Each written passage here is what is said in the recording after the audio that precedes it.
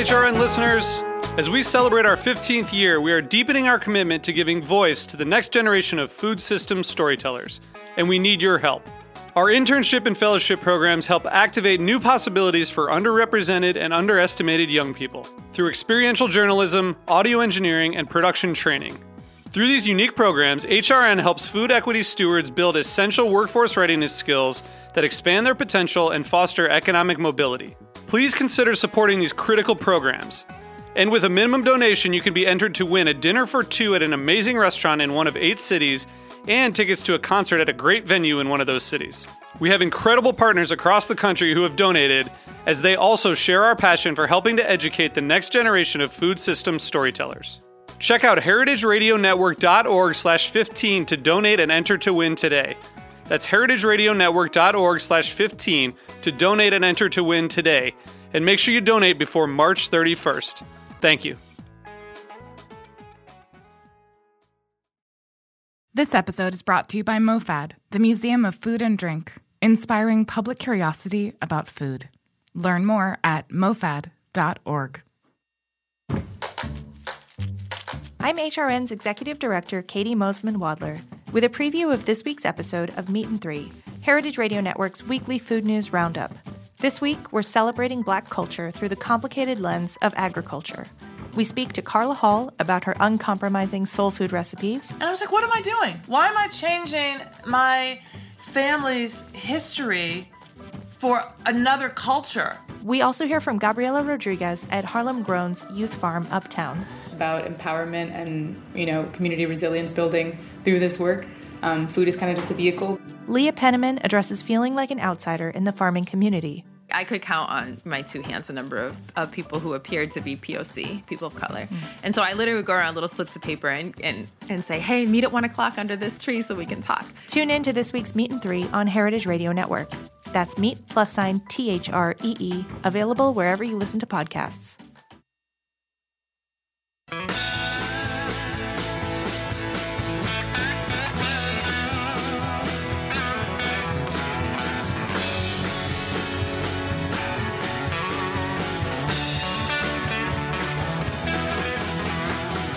Hey, welcome to Beer Sessions Radio on the Heritage Radio Network. Hey guys, I'm Jimmy Carboni, the host of Beer Sessions Radio. This is our special New York City Beer Week episode. We're going to go pretty deep today with one of our longtime guests and the brewer owner of Big Alice, Mr. Kyle Hurst. How are you, sir? Awesome, Jimmy. We've got a great room in here tonight on Heritage Radio Network. We've got Matt McCall from Coney Island Brewery and Kevin and Danny from Island to Island. Hey. And Danny, it's been special. We've had you on this whole month of February. It's really great having you here. You're doing a live Instagram. Thank you. That's pretty awesome. And Kevin, so great to see you, man. Nice to see you. We really love this New York City craft beer community, so this is a special show. Another reason it's special is, Kyle, you and I've, ever since you guys opened Big Alice, the first small brewery back in 2013. And you've been on a regular guest on shows. We've done a lot of specials together. So it's a good buddy. You made my day, man. It's good to see you, Jimmy. It's been too long. I'm happy to see you. But I want to just trace the arc. I think Big Alice is a good story for what New York City, brewing has been through. Let's go back to the beginning. So 2013, when you guys opened, you were, if not the smallest, one of the smallest breweries in the whole city. But back then it was the norm. I remember that a guy on Long Island, Blind Bat, had opened with like a 1-barrel system in his garage, and Richie Castagna at Bridge and Tunnel, the same thing, had these licensed garage breweries. And you guys were like part of a refrigeration company. And what? Tell us how you opened. What size brewery was that? So when we opened, we were on. It's Sabco was the brand. It's more or less converted, half-barrel kegs. So, full keg capacity is 15.5 gallons. We yielded about 10 to 12 gallons per batch. When we started, we actually pre-sold all of our beer like a CSA. We called ourselves a CSB. And for $200, you got 2 bottles a month from us, and we pre-sold 200 bottles every 6 months. So like a CSA farm, we got all the money up front, use that then to buy our ingredients and make our beer. And back then we were open 2.5 hours a week. Every Friday we were open from 5 to 7:30. You could come pick up your beer share. Every now and then we had a couple extra bottles to sell, maybe as many as a dozen, and after 3 rounds of that, we realized we had quite a long waiting list, and maybe we should pursue this a little bit further. But it was so quaint, and everything was small and very crafty back then. Quaint is a word for it, for sure. But there's something I loved about that, and one of your beers was a carrot beer. But it stood out because it's like, wow, what was the carrot beer? So it was a carrot and oat IPA. So a lot of oats in there, which is, they're actually used predominantly now in a lot of IPAs in the East Coast here. But, at the time, we were taking, fruits, vegetables, things we got from our, CSAs that we were members of, and, kind of whatever came in, kind of like canning, whatever the flavors of the season were, we were brewing with them. We did 6 or 8 beers a month. We brewed 1 weekend a month. And so as a result, we had, gotten carrots and oats that week, and that's what went into our beer. So we didn't really know until we picked up, and then we'd figure out, all right, what do we have? We're going to make these beers, and how do we, divvy these things up? And Kyle's smiling when he tells that story. It's a fun story, yeah. And then that was a different time. It was 2013. I mean, it was like, what was the big turnaround? Was it 2014? The state changed something. Well, actually, it was kind of into 2012. The first laws were starting to change, and that's what kind of gave us the idea and the impetus to get a license. We were brewing once a month anyway, and we were making 5-gallon batches, and we thought, well, if we do 10-gallon batches and sell half of it, we more or less can get the public to pay for our hobby. So that was all we ever set out to do. That was our intention. But it's funny, when we opened, we thought we were late. We're like, we should have been open a year ago or a year and a half ago. And we thought we were really behind the curve. And we thought we were at one point going to be the first brewery opening in Queens. I think many of us did, because kind of it all happened, right, kind of late 2000. We actually got our license in 2012, but didn't brew our first beer until 2013. But yeah, it was Rockaway open, Single Cut, and then it's unclear to me and Rich if Bridge and Tunnel was third or us, and I guess it doesn't really matter. I think they may have been first to the public, but we might have been first to brew. But if I'm wrong, I apologize to Rich. But we've had this conversation. Neither one of us know for sure either. It's like deciding who has the oldest bar in New York City. Is it McSorley's? Is it? Yeah, there's always a caveat. Right. One day that'll be you. Be like, what was the first brewery in New York City? Way back then. Well, oddly enough, the first brewery license in Queens wasn't any of us. It was Beyond Kombucha, if you remember those guys.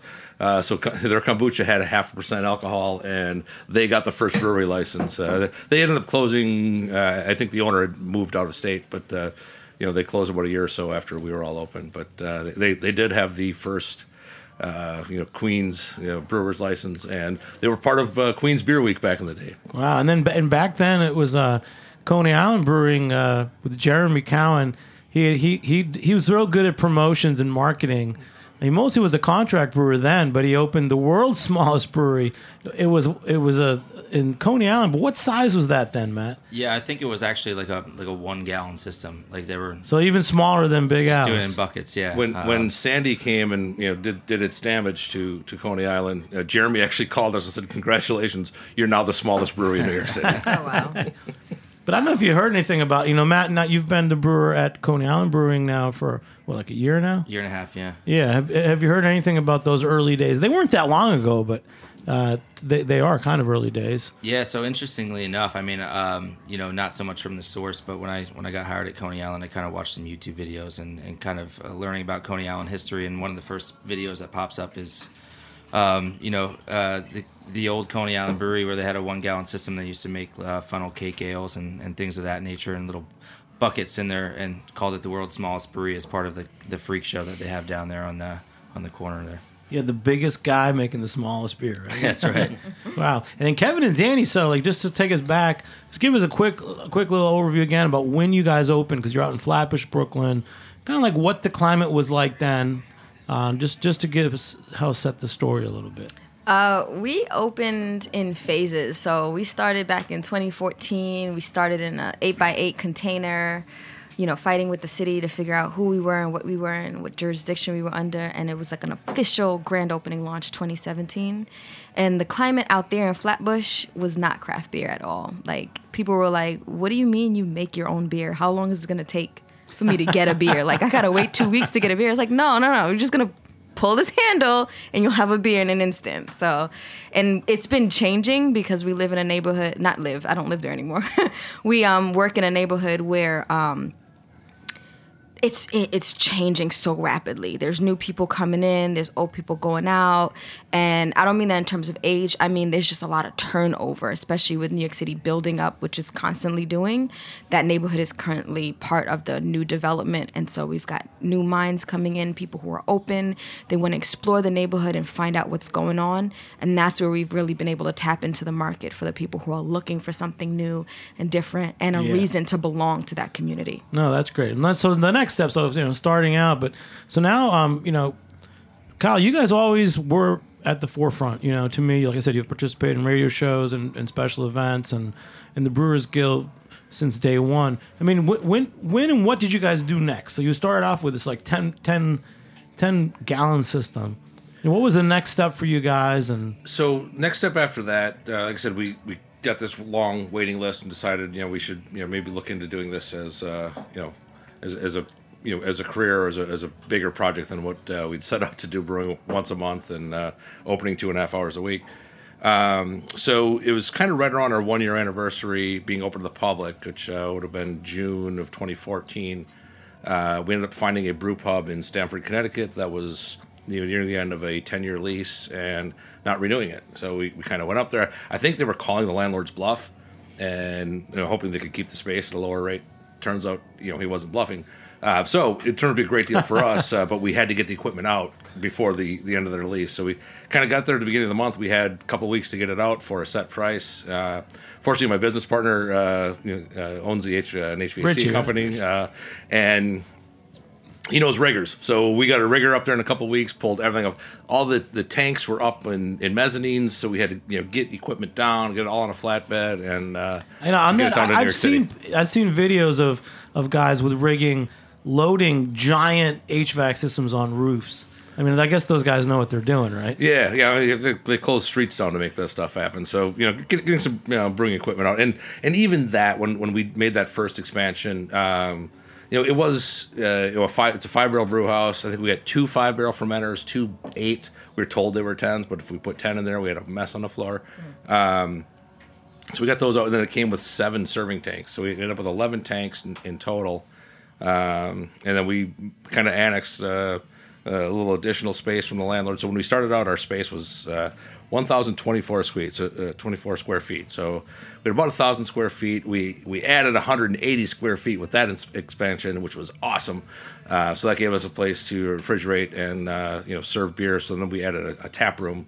Initially, we went from 2.5 hours on Friday to Friday, Saturday, Sunday. After a few months of that, we went to 5 days a week. And then how did your brewing and the products you were making change once you got that kind of like basic system? Yeah, so when we started that Sabco system we were talking about, we did 141 different beers, and every time we brewed, it was a one-off. Like I said, we got the ingredients from our CSA or a local food co-op, and then we'd figure out what we were going to brew. So we were always doing one-offs. You also made a lot of I would say interesting beers, like a lot of stronger beers, interesting stouts. Yeah, I did the math. Things that for me were too almost undrinkable. They were so strong sometimes. We averaged about 11%. I think the biggest beer we ever made was 15.3. But yeah, we had some... Matt, you have no idea. You get the special bottle. Every once in a while I would do at Jimmy's 43, I'd do a Big Alice bottle night, and I would open a couple of bottles and be like, this is great, man. 11% stout. Probably, we gave them all style names, but they probably were all barley wines at the end of the day. But really big beers, boozy, really malt forward, and while that kind of worked for us at that stage, it wasn't awesome, for a long term. Once we opened a tap room, we wanted people to sit down and have more than one beer, without getting ill or too drunk to leave our space. So we dialed that back. So initially we introduced a few new beers and a couple of favorites from that old system. The first beer we repeated ended up being our jalapeno rye, and I brought a version of it tonight. But the reason we ended up being that our first regular beer is the lines, the draft lines from putting a jalapeno beer through it ended up getting stained, and we had it in a 10-barrel serving tank, which was equivalent to 20 kegs. And by the time we tried to put something else on, even though we cleaned the lines, the damage was beyond repair. We were talking about it before. We're gonna jump ahead and talk about that later because I know Matt's smiling and Danny's smiling. So delicious! I can't wait to try the barrel aged one. Oh my god! But let's jump over. So Matt, since the time you've come into Coney Island, we had you on last week, but give us a recap. So you guys are at the minor league baseball stadium in Coney Island. There's a brewery there, right? And since you've been there, what changes have you made there? Yeah, so I mean, changes are always happening in Coney Island in general. Right now, they have our entire street ripped up, replacing storm drains and things. After Sandy happened, they realized the infrastructure just wasn't ready to handle, that kind of flooding. It was about 6 feet up in our current space, the water was. So that going on with the new construction, they're putting up all kinds of apartment buildings and stuff. They decided to replace all the drainage systems and the water mains and all that, which is awesome. It's going to be great when it's done, but right now it's kind of a mess. So we actually had to kind of close down for a month because of it. But outside of that, our space since I've been there, and since we've been there, I should say, is 1,500 square feet. Not much bigger than what you got at Big Alice. And our tap room is probably about 500 of that. So it's really small. We can only fit 8 people inside. But we recently took over the space next to us, which is about 3,000 square feet. So that's all going to be retail space. We're knocking down some walls in a couple months here, and I hope to be ready by June for it. But it's going to open up a lot more options for us, not only to get more people in the door, but to kind of not be such a seasonal brewery, because when you can only fit 10 people in your tap room at a time in the winter, it kind of makes it difficult to have any kind of events or reason for people to come. Do you know when the Coney Island Mermaid Parade is? It's in June. I believe it is June 15th. Don't quote me on that. I'll have to look it up during the break. But yeah, that's the day to go out there. Maybe not for the faint of heart, but it's a great day. It's a phenomenal time. So, and Danny, and so like again, when you guys first started, I know you had certain visions of what you were going to make. I think you were also making like Caribbean-inspired juice fermented drinks. What did you find back then was the easiest thing to sell, the thing that people were most willing to buy? Beer. Tell us, Kevin. Come on. Yeah, come on. Kevin, you came all the way from Texas. Come on. I've been waiting for you for 2 weeks.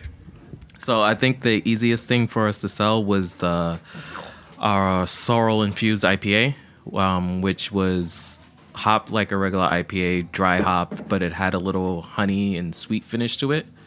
That people really enjoyed, but still had that aroma and bitterness from the hops. So I think that one was... Yeah, that was the easiest. Yeah, that was the easiest to sell. That was the Mighty Sparrow. And then we had another one that was called the beer that Marlon does order, which was literally a regular ass beer. Like, that was what it said on the menu, regular ass beer. Tastes like beer? Yeah, just tastes like beer. It's just like plain old beer. Nothing special. I think it was like a blonde. It was nothing special about it. It was balanced. It was just a good beer. So people was like, oh, you sell beer. Like, yeah. And then we were like, we also make it. And then that confused them, but it was a regular beer, so yeah. They were good. It was a good replacer to like a Corona. Yeah, that's good. And Kyle, let's keep going forward with you, man. So, you guys had the new system, you had your tap room open, and what beers were moving for you guys? How did you guys evolve from those single large bottles of 11% beer? So when we first started, we still tried to do bigger beers. Well, we weren't doing the 11% and the 15% anymore. We did a honey wheat beer that still checked in at about 9%, and so all of that kind of made it. We did a gunpowder tea beer that was also probably 9.5, and all of that was great, and people loved it. But I don't know if they loved the beer as much as they loved the alcohol content. But we, for the first probably year of having our tap room, we didn't sell any IPAs. I was kind of making a point, but I was cutting off my nose to spite my face, because no matter what you have on, to Kevin's point, your best selling beer is going to be your IPA, because that's what the public knows. So we had people, we finally got to the point where people were coming in, they were looking at our draft list, which is really diverse and all these different things going on, but there were no IPAs. So people, after somebody actually walked out without buying anything, I'm like, you don't like craft beer? Yeah, but I don't like IPAs. I'm like, I really kind of cringed at that. I'm like, you're kind of missing the point, because there's really a lot to really like and enjoy. And the reason I did that was, like, as Americans, we were raised, watching the macro beer commercials, and I don't remember which brand it was anymore, but there was the bitter beer face commercial. So we've been programmed to think that bitter is bad, and I love craft beer, and I didn't want somebody who was new to craft beer to be their introduction to craft beer to be an IPA. So if you've only drank American lagers, and then your introduction to what we do is an IPA, you're gonna be like, nope, not for me, and never come back. So I was really trying to avoid that, and like I said, I was trying to make a point, and it was foolish of me. But so we started. Now we do a wider variety of beers, and including a couple of different IPAs. And quick, what are we drinking? Because this is somewhere to get to in the show. The New York nice segue, Smash Jimmy. Beer. Yeah, so we're drinking our Smash beer, which the educated consumer out there will know that a Smash is a single malt and single hop. For New York City Beer Week, the New York City Brewers Guild does a brew every year that's state malts and state hops. So this IPA is 100% New York State malts and hops. In fact, it's part of a 5-way collaboration we did with our maltster, our hop farmer, and then 2 other breweries in Brooklyn. So Endless Life and Strong Rope Brewery. That's great, man. We're going to talk about so much more on the show. We'll be back in a few minutes on Beer Sessions Radio. All right.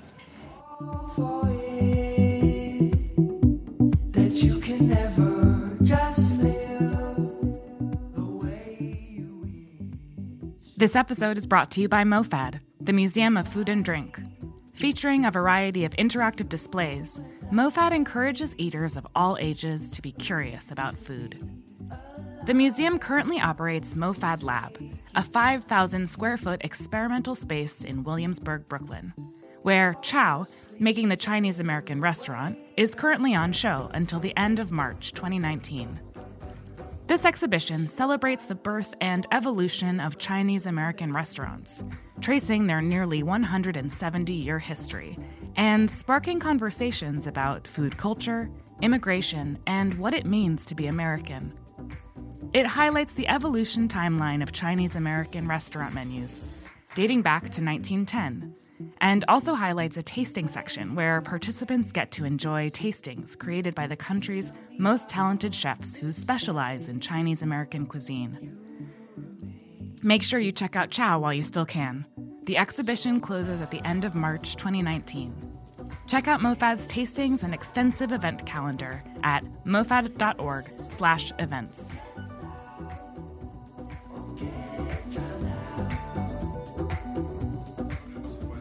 Hey, welcome back to Beer Sessions Radio at the Heritage Radio Network.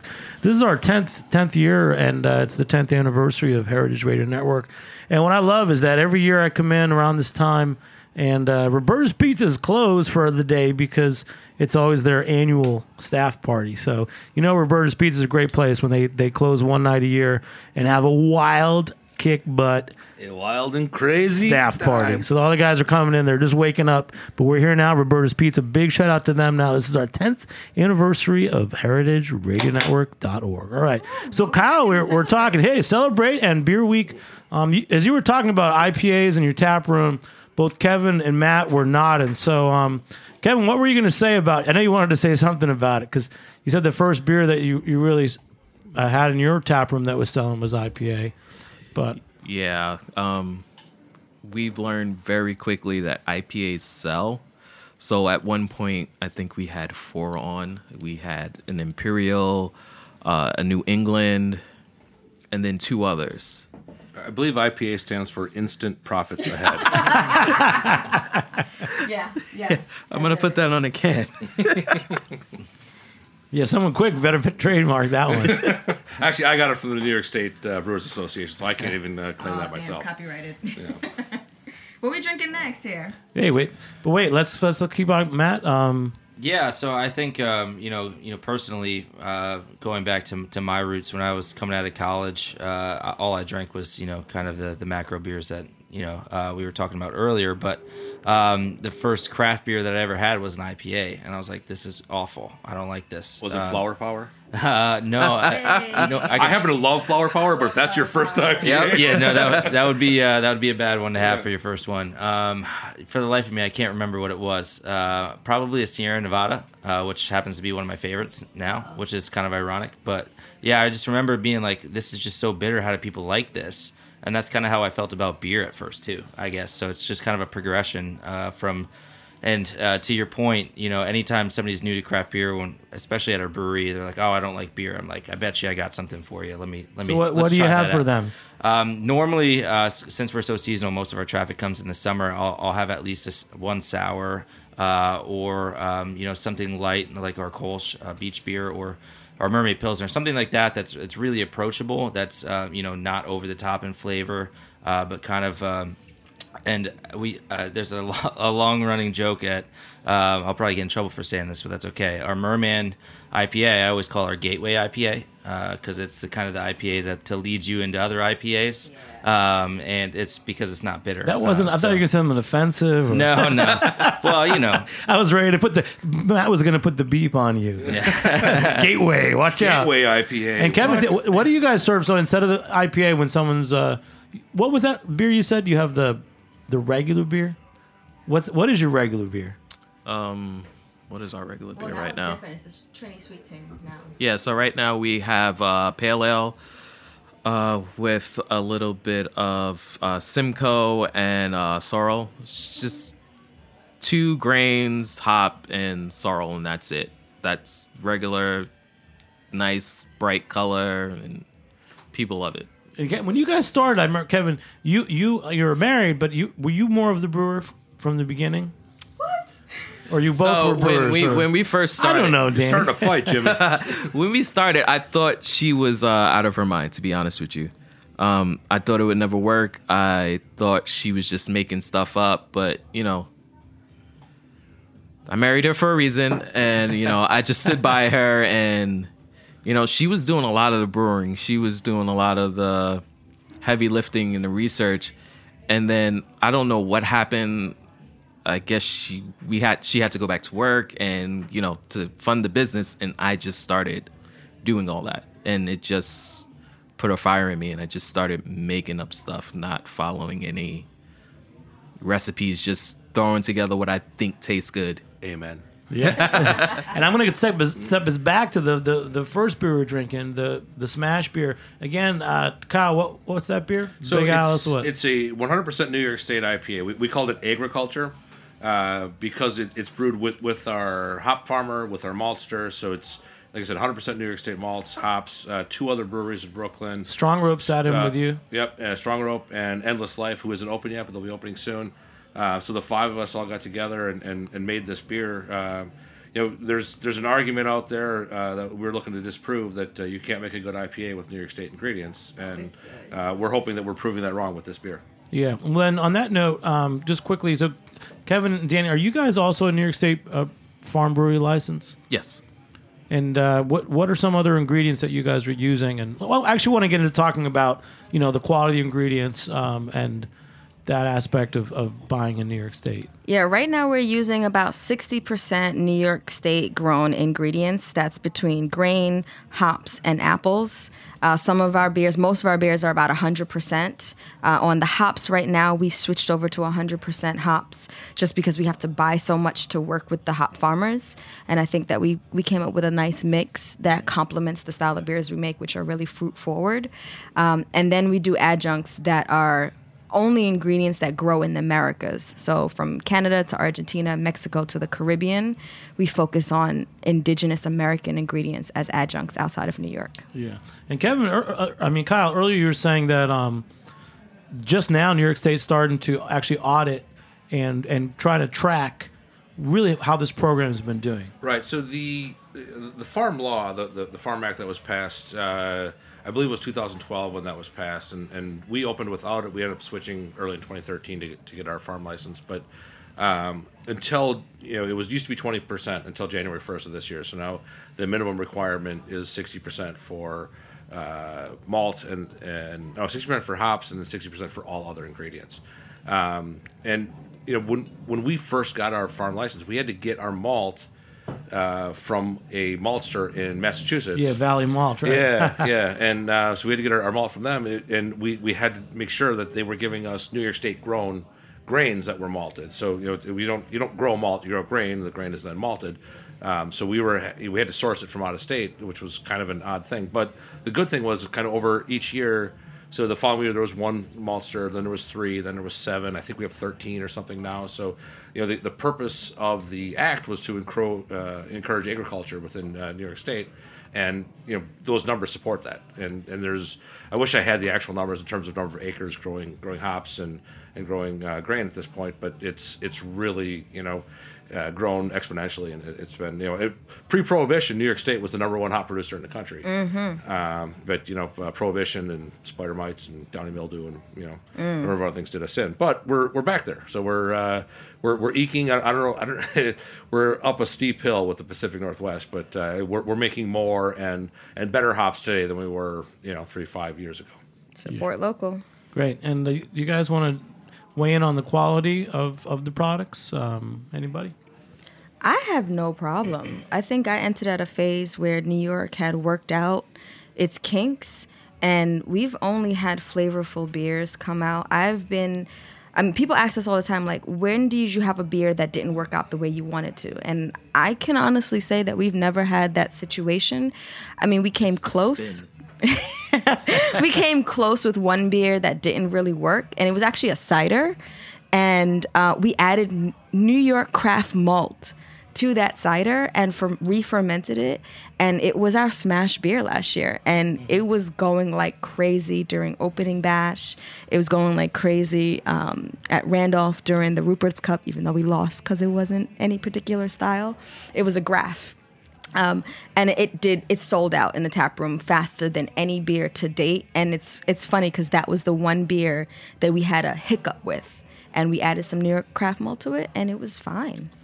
Just happy accidents. Well, that's great to hear. I mean, Matt, how do you feel about the New York ingredients? Yeah, I was talking to Ted from New York Craft at the opening bash about I just since I've been here in New York City for a year and a half, how far the New York game has kind of come. I ordered hops last year, that I didn't even know the alpha acid on, and now this year there's the list compared to last year of the hops you can order is 3 times as long. So it's also really cool, working with smaller places like New York Craft. I'd emailed Ted and I was like, hey, what kind of smoked malt do you offer? And he's like, whatever you want. I can literally make you whatever you want. I do it 30 pounds at a time. And I was like, that's awesome. Like, that's something that you can't get, from the big suppliers, which is really neat. But yeah, I think the total quality of the product is it's been through the roof. And I know you brewed in other states. You brewed at Pennsylvania Brewery. Mm-hmm. What are things you think the New York State, like, you can talk about malt or hop industry, needs to do to keep growing, especially in terms of quality and transparency? Sure, yeah. I mean, I don't know if it's New York specific. I think it's just more East Coast specific. Not to stray too far from your question, but Prohibition wiped out a lot of stuff on the East Coast. Mm-hmm. Hops, apples.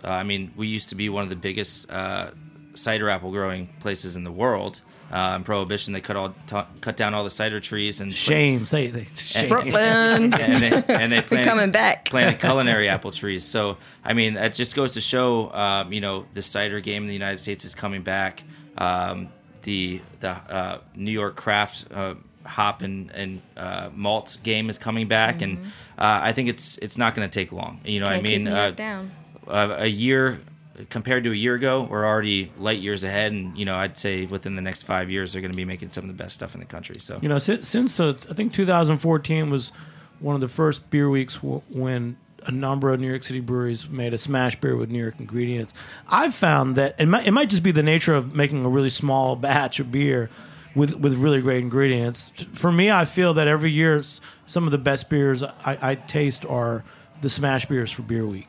It's interesting how it's changed too, because I remember that year in particular, the first time we all did the smash beer was, there was a definite terroir that you would it's a wine term that wouldn't necessarily apply to us, but all of the beers had this kind of underlying characteristic to it, which you mm-hmm. can't really identify, but mm-hmm. I think it all was attributed to the terroir of New York State. And either I've adapted to it or the quality of the grain has changed. Maybe it's the malting. I don't know what it is, but it's not as predominant as it once was. But it was kind of neat in that we had a flavor that we could identify as New York State.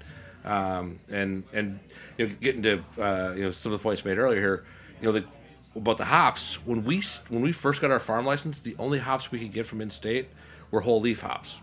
So there was no pelletizing back then, and it was a challenge, and they were grassy, and it wasn't great, and the quality has only gone up, and people like Ted on the malt side are really receptive and responsive to brewers' needs. There's a conference every year where they invite the brewers and the growers to kind of get together and let us tell them what it is we want, and Cornell is playing a big role in that and kind of helping guide the growers into making things better. That's great. Last thing, one thing, we're taking a break in a second. Second beer that we're drinking once again. Oh, so I didn't even start drinking it yet. Shame on me. Yeah, it's really good. I like it. So the beer we were talking about earlier with the jalapeno rye. So we did a barrel-aged version of it. So we aged it in rye whiskey barrels from Long Island Spirits out in Riverhead, Long Island. And for this particular batch, we also got jalapenos grown from a small farm in Astoria in Queens, Hellgate Farms.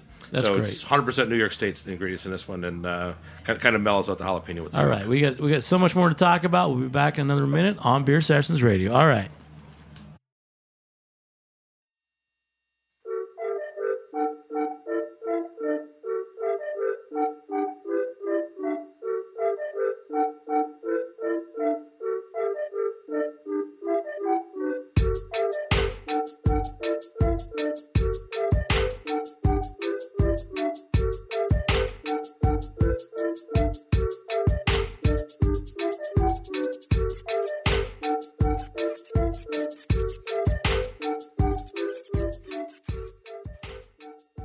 Are you enjoying this podcast? Heritage Radio Network has plenty more. It's Todd Shulkin, the host of Inside Julia's Kitchen here on HRN. Inside Julia's Kitchen carries on Julia Child's legacy of introducing the brightest lights in the food world to a wider audience, just as Julia did from her home kitchen. Look for Inside Julia's Kitchen wherever you listen to podcasts and on heritageradionetwork.org.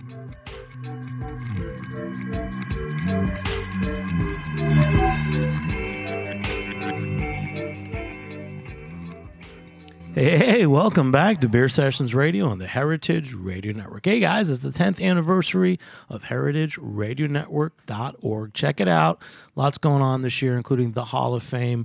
We're really proud that a number of our longtime guests have been selected for the Hall of Fame, including Jeff Allworth of Burvana Blog, who's one of my favorite writers, the author of Beer Bible. So congratulations. And there's going to be a lot more. Every month there's going to be new Hall of Fame selections. So keep checking it out, heritageradionetwork.org. So we're kind of talking about beer, but we're giving a little arc of Big House Brewery and kind of what's happened in the New York City beer scene since 2013 and 14. We're going on about New York State farm brewery licenses and the smash beer. And Danny, you had a quick question you're going to ask us right before the break. Oh, I was gonna say that I think you're not a first shortage of words. I think that you have New York City's smallest breweries in the house right now. That we all started from very, we're not gonna take no for an answer means, and we're gonna build something that is gonna make waves. And I think we each do something that make us stand out from the rest of the breweries in New York City. And we started from small means. That's kind of where we went with Big Alice. And I have to say also, that's a great point, Danny, because Coney Island, whatever you say about it, Jeremy Cowan started it Mazel tov. Kind of out of a garage. Is that Jeremy on the line? No, I'm talking about the beer over here. Danny's celebrating. But, it's great. Well, how big are your spaces? If you want to, since you brought it up, Danny, where do you want to go with that? So my tap room is $13.50. My courtyard is $4.50, and the brewery is $9.50. And what about your tap room, Kyle? Right now, I don't know the tap room dimensions. I know our brewery and tap room is 1,000 square feet. We talked about the 180 square feet we added for our keg room, and then about 2 years ago we added another 400 square feet. So we're at about 1,600 right now. Yeah, killing it. Well, we tasted a couple great beers. We tasted two from Big Alice, and next we're going to be pouring Island to Island, and I think we're going to also taste the Coney Island. But I want to hear, keeping this arc of kind of New York City brewing going, I want to keep it going with Kyle. Kyle, so now like the next phase is kind of like suddenly breweries are cool, people are investing money in them. developments like the Brooklyn Navy Yard, a guy's transmitter who is also one of the smallest breweries is now moving their entire operation to Brooklyn Navy Yard, which is going to be an awesome thing. One of my favorite brewers, Anthony Accardi. And you guys, Big Alice, you're actually working with, so again, about the New York State Farm Brewers license, you're working with an aspect of that and opening an industry city. What is that aspect of the Farm Brewers license? So as part of the Farm Brewers license, we're allowed to open up to 5 branch offices, which allows us to more or less operate in the same capacity that we do in our current facility. If you brew in the other branch offices, you need federal approval, but we're not brewing in the space, so we actually can open tap rooms and retail outlets to bring farm products to the public. I always thought that was one of the greatest things about that law. I mean, who's taken advantage of it so far? I mean, Rockaway. Rockaway, I know they definitely are. So we're adding a space. Our space is opening on Friday, on March 1st. There are others. I know a number of them are upstate, but so I know within the city. Svendale. Right, we talked about Svendale. He's right. a Hudson Valley farm brewery, and he's got a little location in Brooklyn.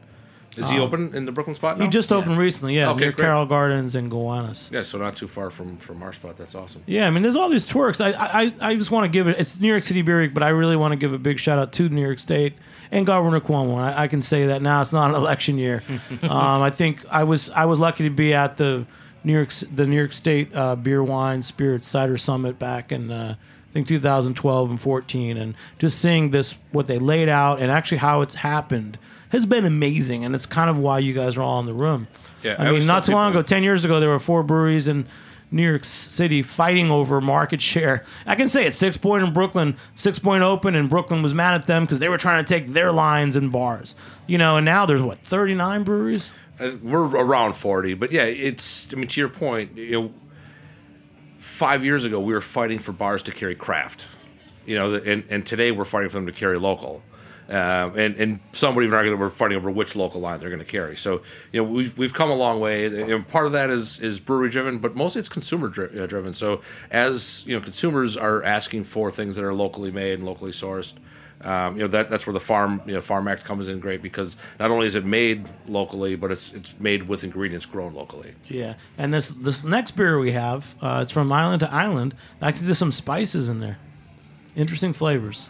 Yeah, it's a oatmeal raisin cookie beer. We did it more on the crispy side of oatmeal raisin cookie, so it has a little bit of toasted aroma flavor to it, and we kept it from being too creamy like a chewy cookie and more like a crispy toasted cookie coming out the oven. And you've got some interesting names for your beers. There's one, isn't there one about getting pregnant? Yeah, so this one is Milk Drunk, which comes after the someone's gonna get pregnant, which is Kevin's beer, a cranberry triple.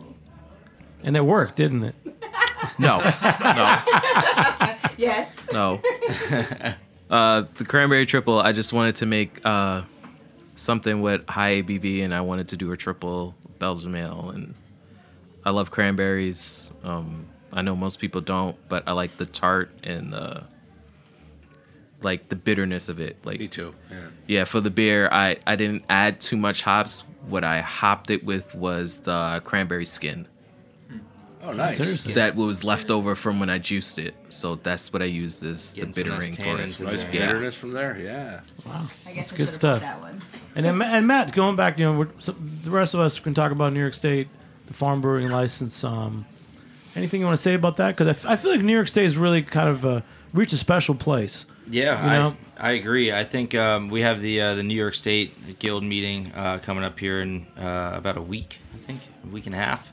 Up in Albany, and I always look forward to going to that. Last year was my first time, and it's just really cool to see the people that are involved into making this stuff happen, and the collaborative effort to kind of approach the government and say, hey, here's what we're trying to do, here's how it benefits the people in the state, and the farmers in the state and the hop growers in the state. And I think that's super important, not only for the beer industry, outside of that completely, just from the community of people that bust their back every day to try and make a living. It's a dying age this day and age. Farming and more cities are coming up and farms are going away, and to support an industry that is kind of trying to revitalize that, I think is really cool. So Well, I think that everything that we're doing is the lesson is you have to keep going, and I'm going to give my political spiel.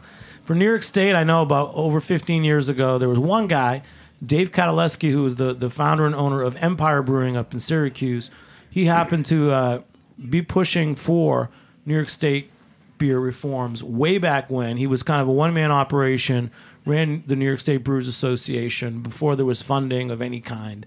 And he kind of started it all, led to the governor having a summit and providing funding. And with funding, the New York State Brewers Association was able to hire someone, Paul Leone, and grow. And a lot of things happened. The New York State Liquor Authority made a lot of reforms that were overdue since Prohibition. And then I think my lesson for the New York City Brewers is what we're seeing is, I remember, Kyle, in 2014, you guys were newly formed. You just took over for Beer Week. And now I want to raise my glass and make a cheer to the New York City Brewers Guild, because what you guys have done is it's hard. It is a lot of changes and a lot of growth and challenges.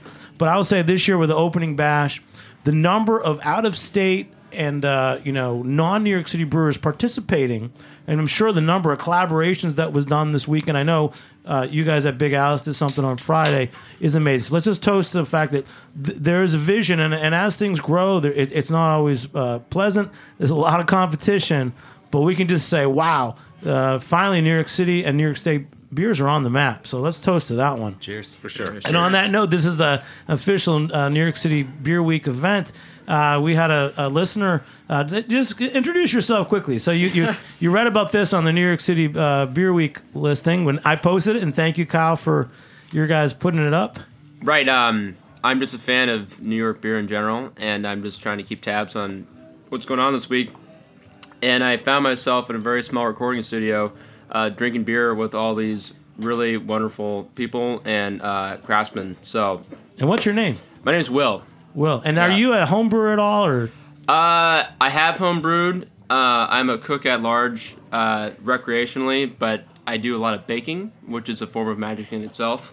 Fermentation is a really special thing, and the way you can kind of guide different influences to let yeast do its magic is... and you were nodding your head when Kevin was talking about using the cranberry skins. Right. Well, it's all related. I mean, between wine, grape skins and skin contact for added tannin, and just adding in different parameters to make something interesting and expressive. And the fact that you guys are all doing this is awesome. Great, man. Thanks for joining us. If you have a question, do you have a question for one of the brewers or for the group? You don't have to. Yeah. Probably a lot, but you guys should just keep rolling. Okay. Now, Matt, did you just pour us another beer? Yeah, I brought this to you last week, but I figured since some new folks here this week, I'd bring it again, and given that it's our smash beer, why not? So chocolate rhizome. It's as same as Kevin's, all New York State ingredients. We used 2-row Vienna, chocolate rye, and unmalted rye, all from New York Craft from Ted over there, and then some nugget hops from upstate. And it turned out really cool, 9% ABV, and we're excited about it. I think sneaky 9. Yeah. Kyle, I'm going to ask you, this is a pretty nice progression of taste. We started with, let's go through what we tasted one more time. Your smash beer. So our smash beer, which is called Agriculture, the 5-Way Club, 100% New York State IPA. Then we went to our jalapeno rye, our barrel-aged jalapeno rye and rye whiskey barrels. Amen. And then the Island to Island. The oatmeal raisin milk drunk. That was a nice change with different flavors. And now back to... chocolate rhizome, yeah. Yeah, this is a nice little tasting, guys. Yeah, it was a nice Great order. flight. Yeah. Yeah. Worked out pretty well. Well done, Jimmy. you totally orchestrated that, right? Well, you know. Enjoying But last thing, Kyle, so, you guys, the New York State Farm Brewers License, you guys are opening a satellite office, Industry City. So by the time you listen to the show, you could probably go out there. Brooklyn Coors there, which is making sake. I mean, it's pretty really exciting. We know my buddy Billy Durney from Hometown Barbecue is opening its commissary and a Hometown Barbecue deli place. It's a beautiful space. There's some good people out there doing good stuff. I'm going to go out there. It's going to be packed on Saturdays. You know that.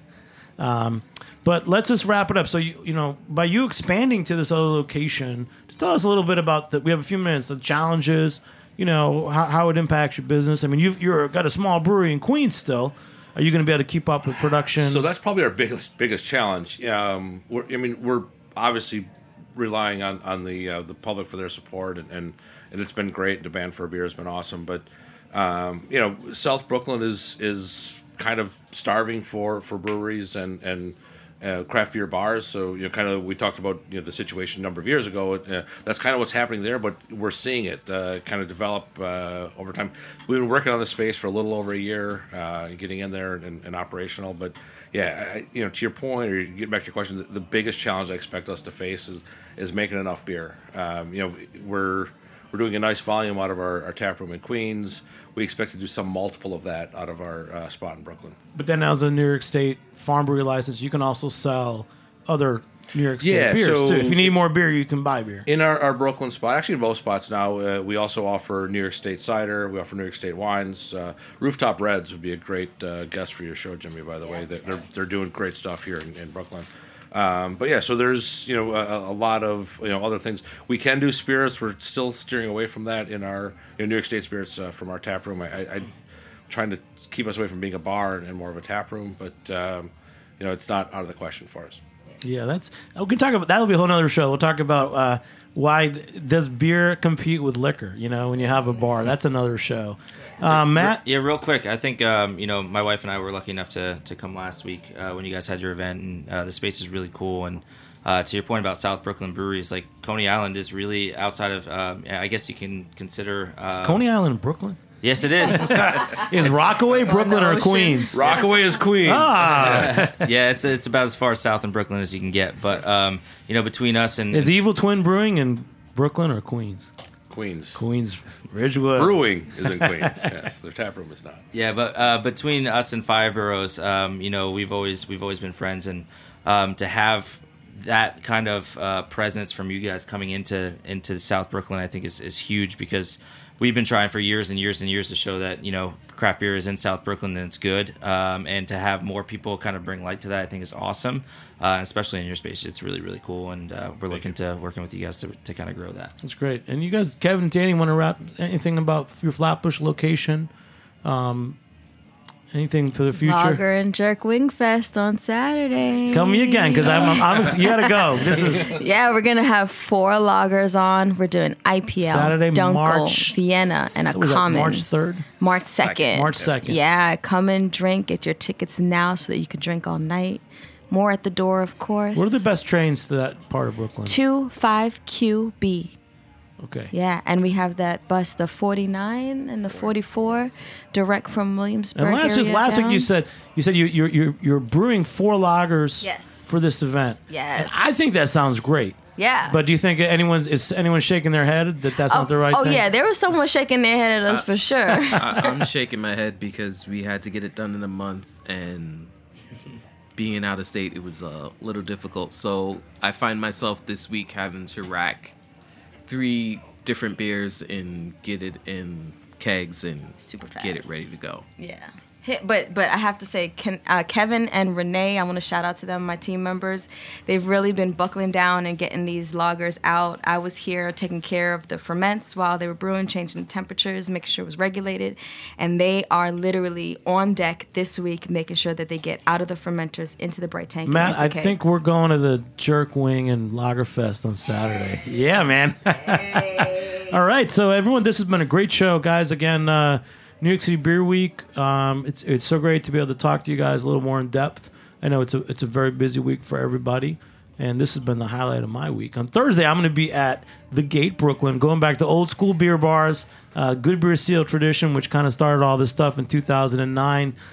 There's going to be a number of beer bar owners from around the state who now are brewers. So there's Thin Man, Rare Form, and Alewife. All of them were former long-time.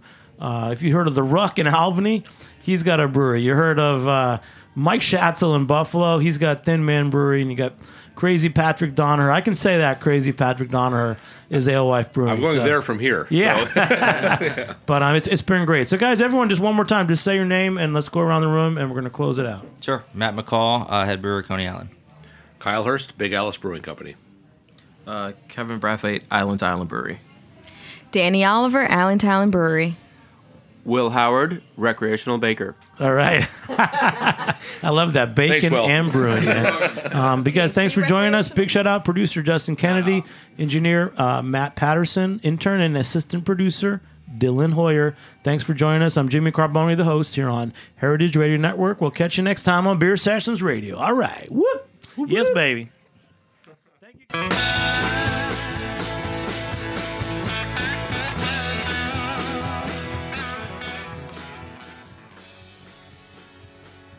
Thanks for listening to Heritage Radio Network, food radio supported by you. For our freshest content, to learn more about our 10-year anniversary celebration happening all year long, subscribe to our newsletter.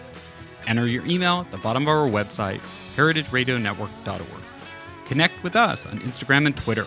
Our handle is @heritage_radio. You can also find us at facebook.com/Heritage Radio Network.